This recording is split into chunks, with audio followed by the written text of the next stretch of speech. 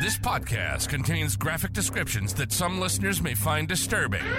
Listener discretion is advised. All right, now, with that being said, welcome to the Mortal Musings Podcast.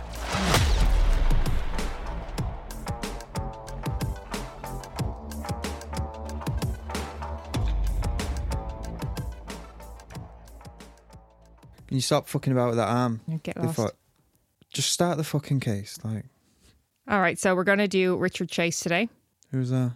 He was a serial killer in the 70s. It's actually, it's one that I always thought was a bigger case.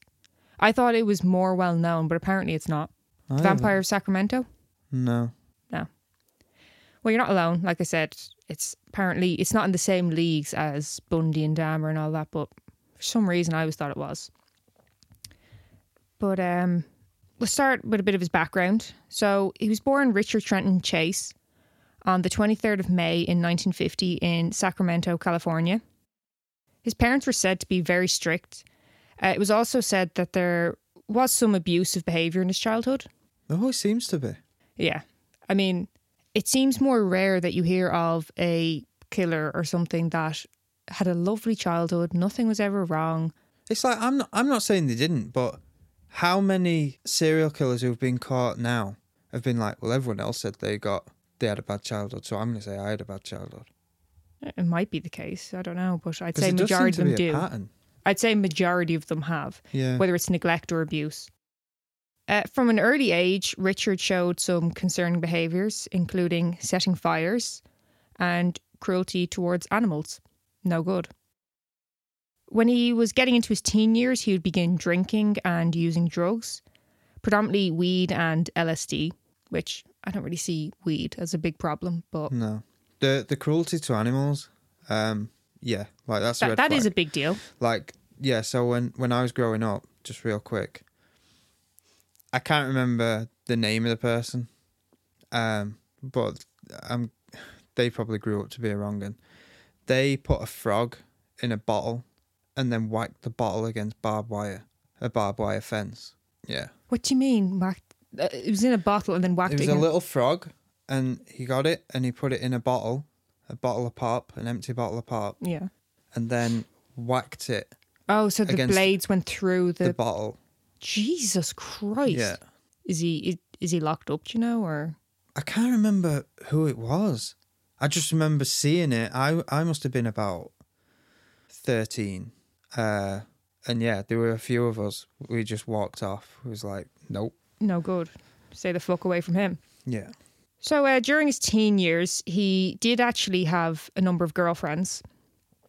These relationships didn't seem to last, though, and it was reported that he was unable to become sexually aroused, and that may have become an issue in his relationships. Because of this issue, at age 18, Richard went to a psychiatrist who suggested that the cause of his impotence was suppressed rage and also a potential mental illness. As a young adult, Richard would move out of his parents' house, and I mean, we live in Ireland. We do. So what's that like at 18 to be moved out of your parents' house? Well, I was 20. But you're from the north of England. Yeah. That's a different ball game. You keep saying this. So the rent's cheaper. Yes. But so's the wage. Yes, but living in general's cheaper there. Yeah. But but you're not getting paid as much as well. But you still are getting paid enough to be able to live on your own. Have your own place. Because bear in mind, when you moved out, you weren't moving out to live with a load of roommates. You were moved out on your own at 20. Yeah, I got my own place. You know what I mean? You were pretty lucky in that way. Yeah. You know? So unlike yourself, Richard did have roommates, and they would speak about his strange behaviour. He didn't clean up after himself or maintain his personal hygiene. His behaviour was erratic, and his drug use obviously did not help the situation. Yeah. His roommates would tire of his behaviour, and they all ended up moving out, and that forced Richard to move back home. Wouldn't it have just been easier to making him move out? You'd think, but it might have just been one of those things like, fuck this. It's not even worth the argument. Like, if he was acting so strangely and erratic, they might have thought, I just want to get the fuck out of here. Yeah. You know? Okay. Something that plays a major role in the story of Richard Chase is that he suffered from hypochondria. What's that? So basically, he always thought, like, he's very concerned with his health. He'd always think there's something wrong with him, or he's very paranoid. Okay. So a couple of his worries to do with his health. He believed that his heart would stop beating at times. He had actually gone to an emergency room once stating that someone had stolen his pulmonary artery. What's that? So it's one of the main arteries that pumps blood to your heart. He said someone had nicked it. Yeah. Okay. Yeah. He claimed that his stomach was positioned backwards. Yeah. Okay. He said that his cranial bones had broken apart and were moving around. And he did shave his head in an effort to monitor the movements of the bones. Right. In fear that he was deficient in certain vitamins, he would hold oranges against his head in hopes that he would be able to directly absorb vitamin C. Fuck off. Yeah. This is what I mean. Like, he was, like, when you think of all these things that factor into him and what he did, like, he had multiple issues. Like, imagine being that paranoid. Like, Sticking an orange on your head. Sticking an orange on your head, hoping to absorb it, or shaving your head because you're that paranoid that there's movement in your skull. So he was a bit of a div then? Well, he was someone that wasn't well. Oh, okay. In 1975, at the age of 25, Richard was diagnosed with paranoid schizophrenia.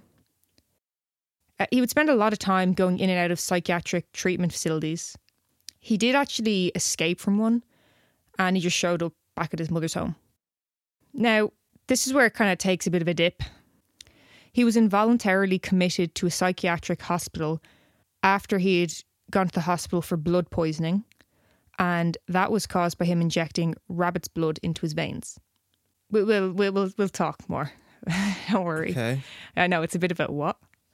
So during his time at the psychiatric hospital, workers there said that they had witnessed him kill and drink the blood of several birds. And because of his fixation on blood, the workers there nicknamed him Dracula. His reasons for drinking or injecting the blood were related to his concerns regarding his health. He believed that his blood was turning to powder. So again, like, very extreme concerns he has to do with his health. It's, you know. He didn't just drink or inject the blood. He would buy rabbits, kill them in order to eat the entrails. Sometimes he would mix the internal organs with blood and blend them together in order to make an elixir of sorts. I also did read that sometimes he would mix Coca-Cola in with it. Why? Maybe he had a sweet tooth. Make it more palatable. I'm not quite sure. I don't think anything's going to make it more palatable. Yeah. So again, he's suffering from hypochondria and paranoid schizophrenia. And as well as that, he had somatic delusions. And that's believing that there is something wrong with your body, possibly an infection, parasite or something like that. Yeah. Also, you could suffer from distorted body image with that. And don't forget his substance abuse. That was only exacerbating everything, making things so much worse. Yeah. Doctors at the psychiatric hospital believed that Richard had been rehabilitated and they released him. Okay. Yeah. He was back in his mother's care. Not too long after, though, Richard moved out, believing that his mother was trying to poison him. Oh, okay. So clearly he's feeling much better. Yeah. Tip top. So left to his own devices, he would be back to torturing and killing animals, rabbits, cats and dogs, and drinking their blood. So not much has changed. They didn't seem to help him with anything. Apparently, one of the animals was that of a dog who was missing, and he contacted the family to tell them what he had done to their pet dog. Fucking hell. Yeah, so it said that he would... whether he found animals, he would catch rabbits or whatever, he would also buy them. But see, when you say he contacted him, to be basically like, it's no need to look for him dead, or was he like taunting them? Like, it said to tell them what he had done to the dog. So I read that as a more malicious sounding thing. But taunting. Yeah. Okay. But it wasn't there, I don't know. Piece of shit. Mm. There was also a reported incident where he showed up at his mother's home. While there, he tore open a dead cat, smeared the blood all over him, And I'm actually not sure if it was his mother's cat or not. There's reports saying both. But that's pretty shocking to open your door and see that. How have I never heard of this? This is what I'm saying. Like, I've known about this case for years. I've known it was a bad one. Yeah. But apparently it's not in the same leagues as the bigger boys, you know, like I said, the Dahmers, the Bundy, you know, all that. We didn't even got to any people yet, and I'm horrified. I know. And I tell you, it escalates pretty quick. Like, all of this happens within a fairly short amount of time. So his current roommates had also had complaints about Richard's behaviour, one of which being that he would walk around the apartment naked. Oh, Richard, you can't be doing that. You can't be going around with your lad out. Again, his room... So you fucked yourself up? Yeah. Again, his roommates all moved out and he was left on his own. So this is a bit of a situation that Richard found himself in. Okay. On the 3rd of August 1977, Nevada police found Richard's Ford Ranchero stuck near Pyramid Lake. He was naked and covered in blood. And also there was a bucket containing blood and a liver in the back of his vehicle. 2 rifles were sat on the seat. And when police spotted him, he ran. The police did manage to catch him, and the liver turned out to be from that of a cow. And he said that the blood that was all over him was from him, and they let him go. Now, there's a couple of things. Like, I don't know what they could have arrested. It might have been one of those situations where he's not technically doing anything wrong, but all those bits together with the guns on the seat. Well, someone owns that cow. Well, I mean... So, trespassing, slaughtering of someone's animal, like... Yeah, but I don't know what the situation... Like, what they could have arrested him on or, you know, in that area. But here's the thing that I took from this story. Imagine, because he ran. Yeah. And they had to go catch him. He was naked and covered in blood. No one wants to tackle the naked man. No, especially another man. They're going to be very cautious about, you know... Bits. Getting hit with the lad on the head. Like, trying to tackle him to the floor.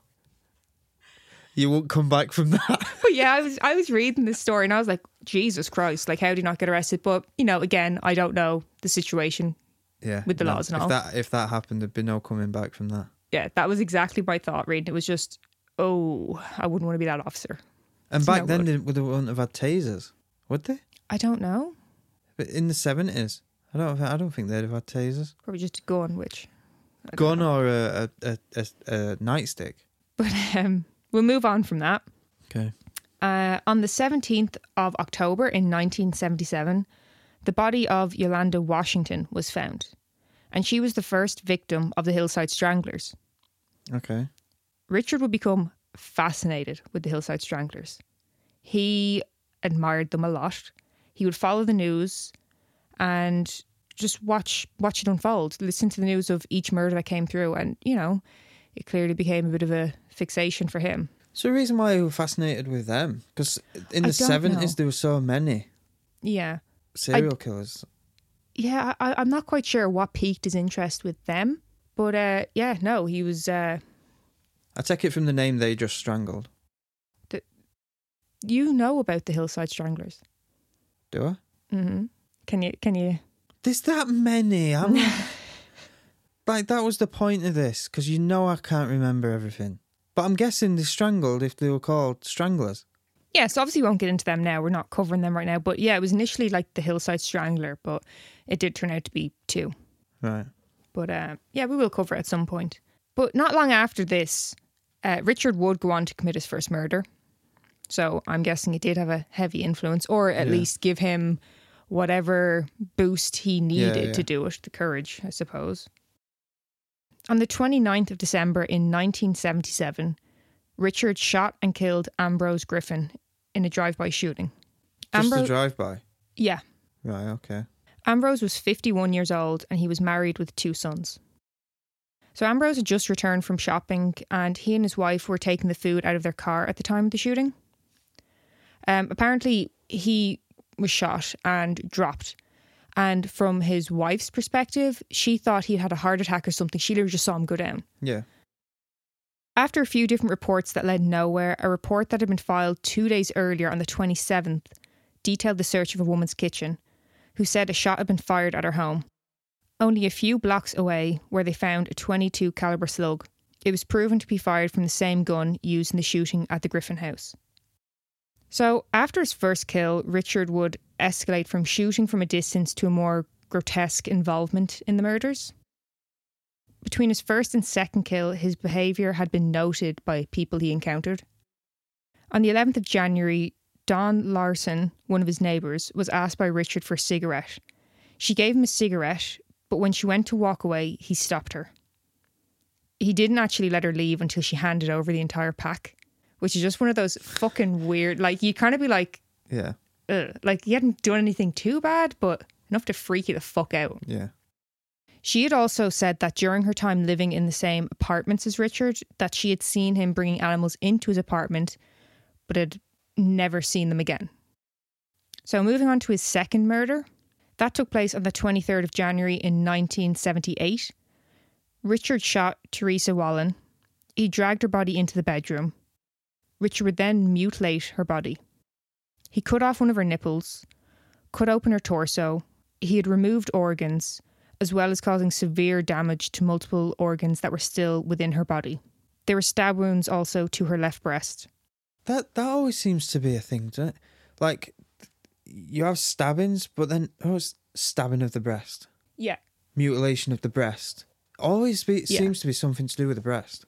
That wasn't the only thing that was done. This is some really, probably one of the weirder details of this case.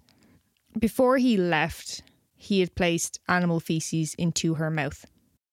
I'm not quite sure why. It's just one of those horrible details that's kind of like, what? I don't know. Is it just a massive sign of disrespect? You would assume so, but... Is he saying she's talking shit? No, like, is that his way of saying she was talking shit? I don't know. It's just a very odd piece of information that goes along with it. Yeah. There was also a blood-stained yogurt container found at the scene, and it appeared that it had been used as a cup to drink her blood. Of course it did. Teresa was 22 years old. She was married, and she was also 3 months pregnant. That night, Teresa's husband, David, arrived home. There was no lights on, the stereo was playing, and their dog was waiting for him. He walked through and found his wife's body laid on the floor. Her top had been pulled up over her breasts, her bottoms and underwear were at her ankles. Her legs had been left in an open position. Richard had also engaged in necrophilia with her body. Here we go. It's quite an escalation from his first murder. It's so extreme. Yeah. Like a drive-by, like not only is it he shot, killed, pissed off. Just clearly weren't enough. Yeah, it's just so crazy to... Right, so he's gone up relatively close to her, shot her, brought her into the house, done all these horrific acts. I wonder if... So the first one, it was just, I need to kill. I really want to feel what it's like. I'm getting bored of killing animals. I'm going to go for humans now. Yeah. And then I wonder, because of the time and the location, I wonder if once it got to this one, he was trying to like outshine other serial killers. Because did you say this is California? Yes. Yeah, so 70s, California. I wonder if he was trying to make... Well, it's going to make front page anyway, but... Well, it's when you hear about the drinking and injecting of the blood, that's where you can understand his thought process of, taking organs out, drinking the blood, obviously, same thing again. But when it gets to the necrophilia, it's like, whoa. Yeah. How has it got to that point? Yeah. Well, that to do with injecting the blood, I wonder if, because you said he was always worried for his health. Yeah. So some people say the more blood you have in your body at one time, the healthier you are. So is that what you... I have no idea. But Teresa's husband, David, told The Sun, quote, "All I know is the noise I was making. I was screaming and screaming so much that my neighbours raced over to help me." And just to just to give a little bit of insight to where they were in their lives. Obviously, they were very young. She was only 22 years old. David said, "We were just getting started." And he also recalled how she broke the news that she was pregnant. David said he was just about to sit down to watch a boxing match. And he said, "She looked at me and said, 'You're not going to believe it, but before the fight starts, I just want to tell you you're going to be a dad.'" So it's just, they were right there, right at the beginning of their lives. Yeah. And it's just shattered for him. Just to kind of ease the blow a little bit, because that one is so fucking bad. David had since remarried, and he did go on to have a daughter. So at least, he's never going to be okay with what happened, obviously. Yeah. But at least he found some type of life afterwards. And he did actually talk about with his daughter about how he's overprotective of her. Like her growing up, he said he did talk to her about what had happened when she was relatively young, to make her understand why he's overprotective at times, why I want you to always let me know where you are, what's going on. But because could you imagine if it happened twice? Yeah, I know. So a couple of days later, not far from the Wallen home, a puppy was found, and that puppy had been killed and mutilated. So he's up to his old tricks again. Yeah. And earlier on the same day as the Teresa Wallen murder, Richard had actually tried to enter a different residence. A woman noticed a man attempting to open the patio door, but it was locked. He tried the windows too, but they were locked as well. So he moved on. This is something that Richard would later bring up, stating that he considered a locked door as an indicator that he was not welcome, whereas an unlocked door was an invitation. See, right. Why do you think how many times have I gone mad at you? You lock the door. I don't care if you're just sat watching TV, if you're going for a nap, if you're in for the day. Lock the door. It's not difficult. You don't lock the door. But I'm here with you. But I know for a fact when I'm out, you'll leave it unlocked. Well, to be fair, I need to get another key code anyway, because I gave the spare one to my mother. So I actually do need to get another one. So when you leave, I'm just taking a risk. But yeah, no, like that is, it is very strange, and it is terrifying to know that that could have been you. It was just that you happened to have your door and windows locked. Like, could you imagine finding out that you were the first house he fucking tried? Yeah. Fuck that. So another close encounter was that of Robert and Barbara Edwards. As they arrived home, Richard heard them and ran. So they were actually in the house at the same time as him. They looked around their home to notice their belongings had been gone through. And when they checked their child's room, they found that the intruder had urinated on the child's clothing and defecated on the child's bed. Shit. Yeah.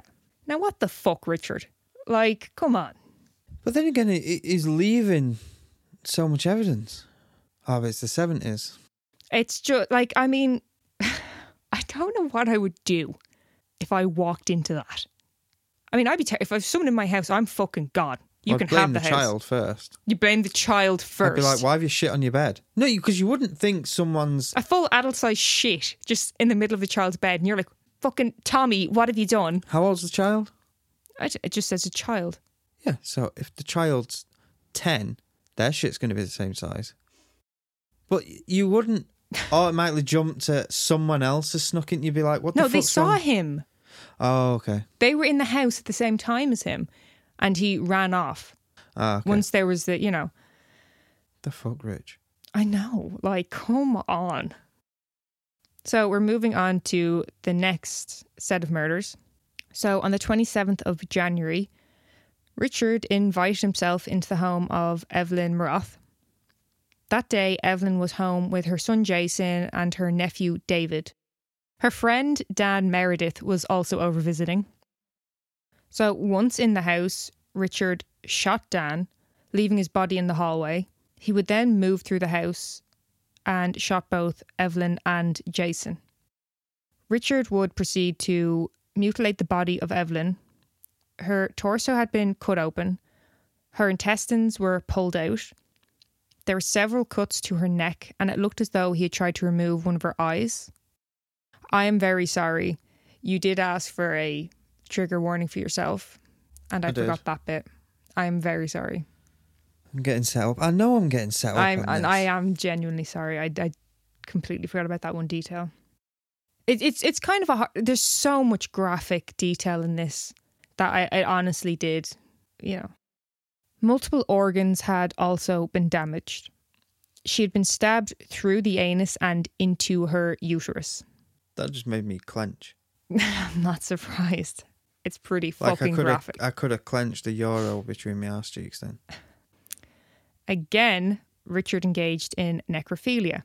Swabs taken found the presence of semen in the rectum. That's the arse. Yes. Okay. I'm just checking. What's wrong? I didn't think you were going to say anything there. And it was just the pause and that's the arse.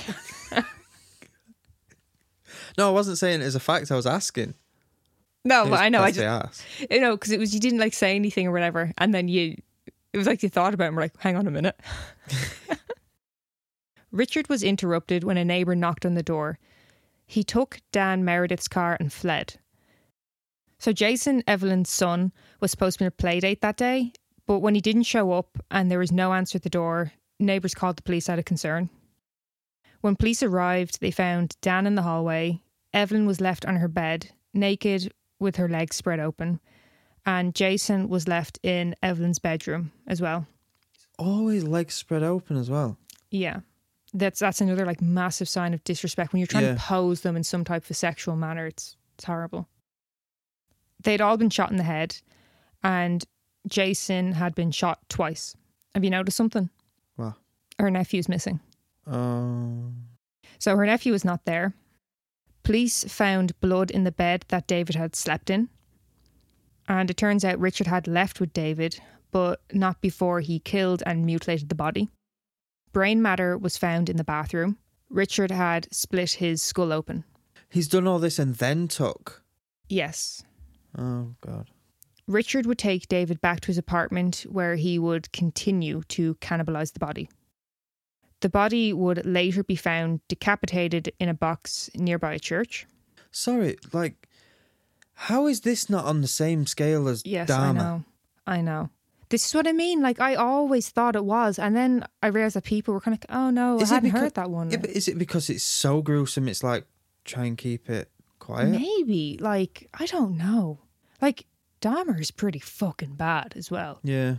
And people are obsessed with that case. I don't know.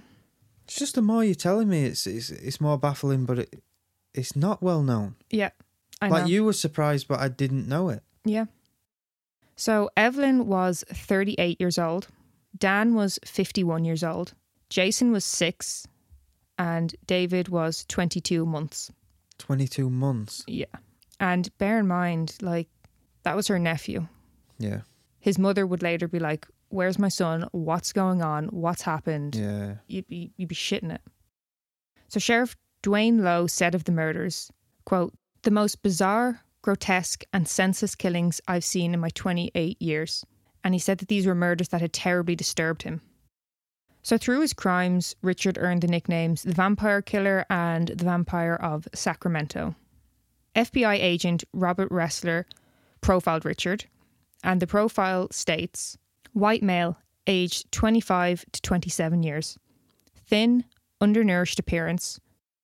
Residence will be extremely slovenly and unkempt, and evidence of the crimes will be found at the residence. History of mental illness, and will have been involved in use of drugs. Will be a loner who does not associate with either males or females, and will probably spend a great deal of time in his own home where he lives alone. Unemployed, possibly receives some form of disability money. If residing with anyone, it would be with his parents. However, this is unlikely. No prior military record, high school or college dropout, probably suffering from one or more forms of paranoid psychosis. Nail on the fucking head. What age, everything? Pretty much, yeah. It's fairly spot on, So, because all of these murders took place within a small enough distance between them, they thought he would probably live nearby, which he did. Yeah. The murders also took place within a very short amount of time. Now, think about this. All that carnage he has just caused, right? Yeah. That all took place between December 77 and January 78. Oh. Yeah. Like, that's fucking insane. So because of that, they knew he was likely to kill again and they had to act quick. Yeah. You think if he hadn't been stopped, what the fuck would his numbers been like? Yeah. Like, as well, with the profiling, it's how do they do it? It is fascinating. It's so amazing. It really is. So, like, obviously, like, when they're getting people calling in, so this does happen in the case, I'm about to go into it a bit. When you get people calling in and kind of going, oh, look at this guy, look at that guy, and they can piece it together. But there's somewhere it's like, how the fuck did you come up with that? Yeah, there was one I told you about last week or 2 weeks ago. You know, with the caught from DNA of a pizza box. Yeah. That was unreal. I can't remember what case that was for. So, as well as that, the FBI profiler that worked on this case, he had also worked on the case of Jeffrey Dahmer, Ted Bundy, and John Wayne Gacy. So, all the big boys. Yeah. He knew what he was fucking at. So things really started to come together in the investigation after they were in contact with a woman named Nancy Holden. Nancy was a former high school classmate of Richard's. She had ran into him previously and had a uncomfortable interaction with him. So much so that she said she just wanted to get away from him, and she was shocked at how different he was from who she once knew. Yeah. And as soon as Nancy saw the police sketch and how similar it was to Richard, she was like, it's fucking him. Yeah. Like, I got to talk to him, I got to report it. Another piece of the puzzle was when they checked the gun registration of a .22 caliber semi-automatic handgun. The same one used in each murder, and records showed that Richard had purchased one in December of 1977. Detectives did a background check on Richard, and once they saw a history of mental illness and run-ins with the law, they got his address and paid him a visit. When they got to his apartment, they knocked repeatedly to no answer. They were pretty sure he was home, so they just walked off and waited elsewhere. Okay. When Richard finally emerged, they apprehended him. On him at the time of his arrest was Dan Meredith's wallet. So he's done. He fucked it. When they later searched his apartment, it was a horrific scene. Just about everything was blood-stained. Dishes, cups, utensils, they were all stained.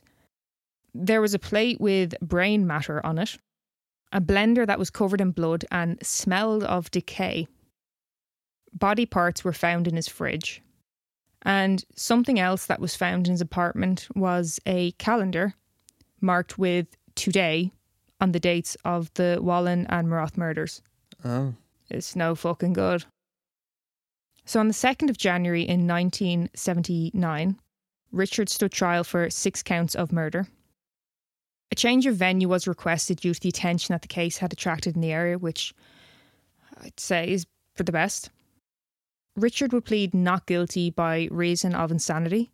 Again, I would say fair, yeah. Yeah. The defence tried for second-degree murder to avoid the death penalty. They stated he never received the proper treatment for his mental illness, which was always the case. Like, yeah. That's why, hopefully, we won't really see many cases like this in the future, because people are quicker to get help for the mental illness, and the help's more available now than it used to be. So after being examined by multiple psychiatrists during the trial, they determined that even allowing for delusions, Richard could still differentiate between right and wrong. Yeah. So David, the husband of Teresa Wallen, he took the stand during the trial, and he was the first of more than 100 witnesses.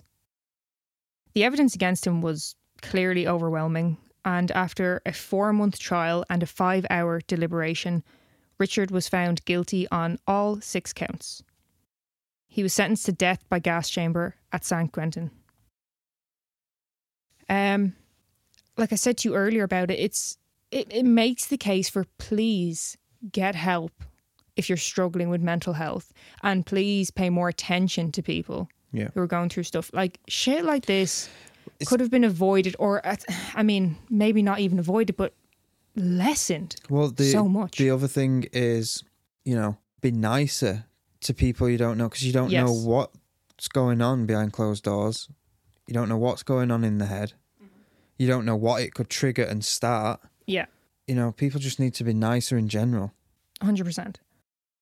So while in prison, Robert Ressler, who I mentioned earlier, who did the profile of Chase, he was able to interview Richard Chase during his time in prison, and he would speak about his fears of Nazis and UFOs.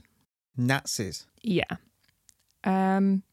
He also handed over to Ressler a large portion of macaroni and cheese because he believed he was being poisoned again.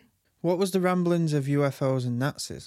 He basically believed that they were kind of like forcing him to commit these crimes. And he was blaming the... okay. Yeah. He admits that he killed, but they said it wasn't my fault, you know, and that he had to kill to keep himself alive. Okay. Yeah. So his fellow inmates were aware of how gruesome his crimes were, and it really bothered them. You know, like you often hear about people getting attacked in prison because their crimes were, whether it was against women or children or just sexual in nature. Yeah. No good. They would encourage him to commit suicide, which again goes to show how much it was there to just get him the fuck out of here. We don't have him near us. They didn't take him to their own hands. They were literally just don't want him here. Can you imagine how off. uneasy it would be with his present? Like, him just being there. And that, you know, telling him to commit suicide. Yeah, because if one of them got hold of him, it would have been a lot worse for him. That's what I mean. Like, it's just like, that's how uncomfortable they must have been, that they weren't even like, I will handle this. They were like, just get him out of here. Yeah. Don't want him. So what they were saying to Richard and encouraging him to do obviously got into his head, because on the 26th of December 1980, Richard was found dead in his cell. An autopsy revealed the cause of death to be an overdose, and he was able to do that by stockpiling his pills. See, that's another thing.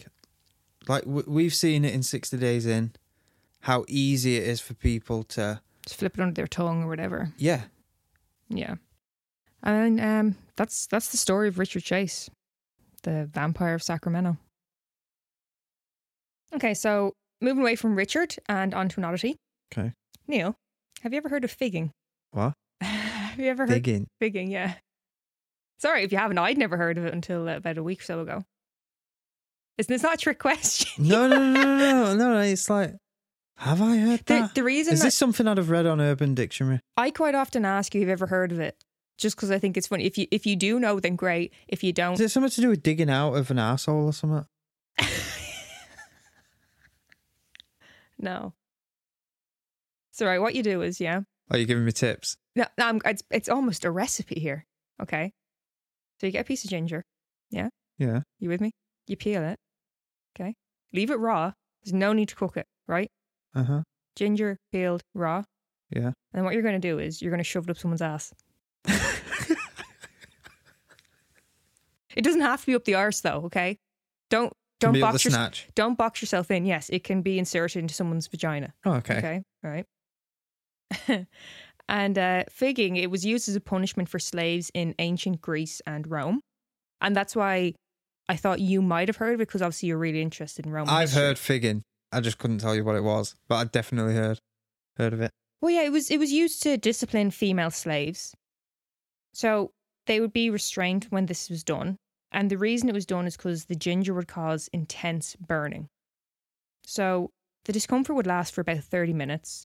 And if you were to tense your muscles, the burning will become more intense. Not to improve their method, but I would probably do cinnamon. If you shove a cinnamon stick up their ass, I bet you that'd burn. Well, here's where it gets bad. So, I mean, well, it's already bad, but it gets worse. So if you were a real bollocks about this, you wanted someone to suffer, you would also cane the person while you were doing this. So that would mean they would have to choose between bracing themselves for the strike and making the burning worse, or just taking the full force of the hit. Now, what kind of sadistic fuck was doing this? On a... Can I ask, what was you searching for that to come up? Right. So I was looking for some... Something as sick as Richard Chase. I was looking for, some stuff to do for oddities. So I was looking at like darker facts in history or just, shit like that. I think it was on like 60facts.net. It was something like that. As soon as that came up, I was like immediately searching it and going like, what the fuck is this? But yeah, it wasn't just used in ancient times. It has also been used on horses. Why? People would put into horses to make their tails stand higher. It was like an image thing. You know what I mean? Yeah. It made the horse look younger or something, it was said. They would, just stand up. Yeah, I don't know. Like, it's just arseholes. I don't think it's a practice now. I fucking hope not. But it is still a thing nowadays, but now for sexual pleasure. Burning. Yeah. Like, look, it's not my preference, but, go for it. There you go.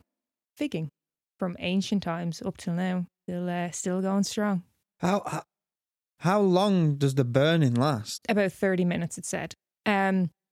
They would also, sometimes, if you're a real prick about it, you would get a fresh piece and insert it, or you could take out the piece that was used, shave it down so it's like fresher, and insert it again. Shaving shit off a piece of ginger and putting it back in. Well, I've never done it myself, but... I hope you fucking don't.